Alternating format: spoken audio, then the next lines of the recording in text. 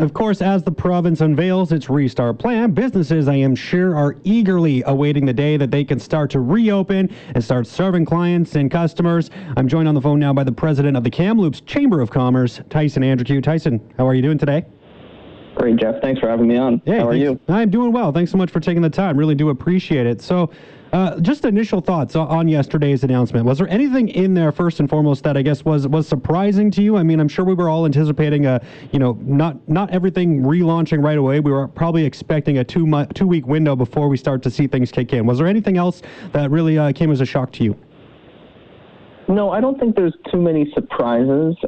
Thankfully, I think any surprise at this point would probably be, detrimental either on the business side or the health side. So I think most of this was relatively expected, and I would say just my initial thought is that, and the thoughts of our members that have reached out so far that we've been able to reach, is that it's a really good positive step forward. It's great to have a little bit of clarity in what the road to recovery looks like. And we're just, eagerly awaiting some more details and what's the next step for a lot of our members. Yeah, and in terms of those details, just wondering if there's anything more specifically that you are looking for. I mean, when we're going through details, I mean, I'm sure, like you said, you've been talking to some of your members already. Is there specific points that people are really trying to figure out, specifically where they can go?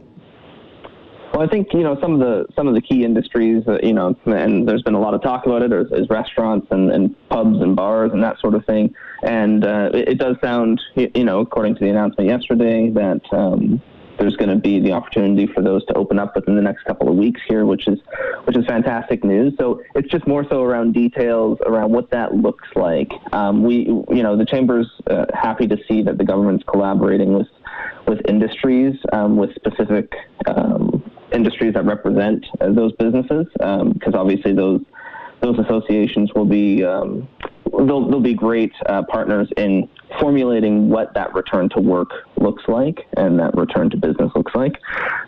So we're just kind of waiting on those sorts of details to emerge. Is there any, I guess, concern from business owners that you've spoken to that, when they start to ease things up and we start to be able to go visit, like you said, some restaurants and maybe some retail locations, that those stores are going to look quite a bit different, right? And we're talking about tables. I mean, it's not too difficult to imagine a restaurant spreading out their tables to make sure that we all have our nice degrees of separation that is required. But, I mean, is there any concern that there's going to have to be maybe some retrofitting? I know there's been a lot of talk about these, the windows that we see at grocery stores and things like that those might be something that other businesses might put into place. Is there any concern from businesses that this might cost any more dollars than they're willing to spend to just get reopened at this stage of the game? Well, you kind of touched on it there. The occupancy limits for retail and for restaurants is one of the specific details that'll have to be ironed out. And the nature of it is that, a lot of restaurants, if you're going to put a 50% cap on them, it may not be worthwhile for them to open. Sometimes the kitchen is set up in such a way that they can't operate at 50%. It requires too many cooks in the kitchen, if you will, to actually put a meal together and to run all the stations. If they're only allowed 50% of their customer base through the door, that it won't work for them. So those details obviously need to be ironed out. And yeah, there is a lot of concerns there, and there will be some businesses that will likely have to retool how their store flows and how their business operates if they're able to make a go of it kind of in that initial phase as was discussed in the announcement yesterday. So now that, we have these initial plans announced about what is going to happen here moving forward, still looking for some details like you had mentioned here, but obviously there's got to be quite a bit of excitement from the people that you're hearing to that they are allowed to at least think about reopening. And I'm imagining that they weren't allowed, or they were able to do some planning, but without any knowledge of what things would look like. It was hard to really plan for the future and organize your business accordingly. I guess, are you thinking that more of your members are going to be able to really start to get into those details of what their shops and stores are going to look like now? Absolutely. And that's really the best thing that came out of that announcement yesterday, was that we've got a timeline. no one, the uncertainty is hard for everyone. And when you're trying to operate a business and plan what it looks like, the uncertainty of when you can start doing that is a real killer. And there's a lot of anxiety built up from that. So I think the best thing that we've got is we've got an idea of what the path looking forward looks like. There's obviously a few little details to be ironed out.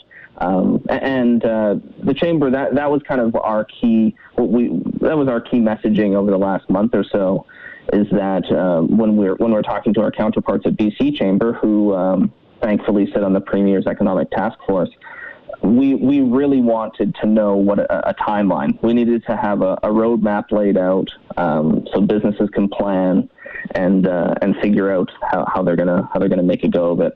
And it's too bad that some businesses have fallen through the cracks with some of the measures that have been taken already, right? Some of the programs that they may not apply to.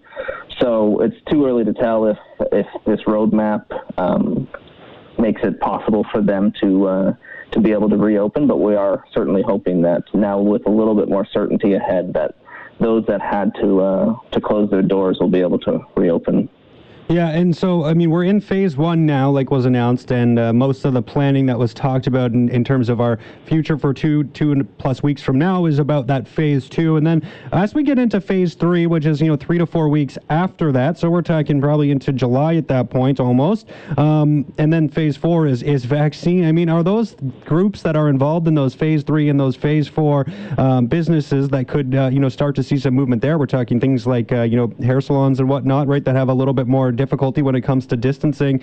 Is there a lot of pressure on them right now to figure out a way to alternatively offer some services? Because I'm assuming some of those places simply can't wait another 6 weeks.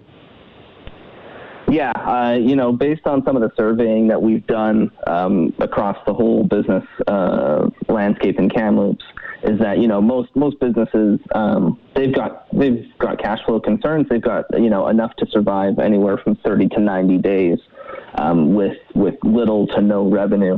So obviously, when you start looking at it's already been 45 days or so, and they're staring down the barrel of another 45 days. It's obviously going to be quite concerning for some of those.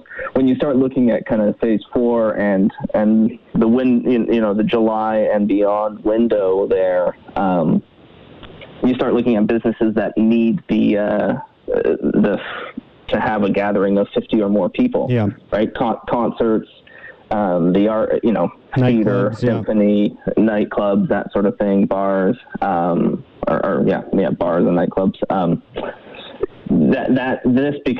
The announcement yesterday really puts it into perspective for those businesses that they might be a long ways off, which is one of the really unfortunate aspects of the announcement was that it doesn't seem like there's a light at the end of the tunnel for those. So, having the opportunity for the event industry that relies on those larger gatherings, right, weddings, that sort of thing, it's a challenging time still, and we'll hope that maybe some future clarity will arise that will improve their chances of making a recovery. Yeah, well, I know I'm ready to go gather with some friends and maybe go to a bar or something, but it looks like we could be a little ways away from that. So disappointing in that regard, but at least we're seeing some movement here. So thanks so much for taking the time, Tyson. Really appreciate you coming on and shedding some light on how our business community is doing right now. Thanks so much. Thanks for having me. Awesome. That's the president of the Kamloops Chamber of Commerce, Tyson Andrew.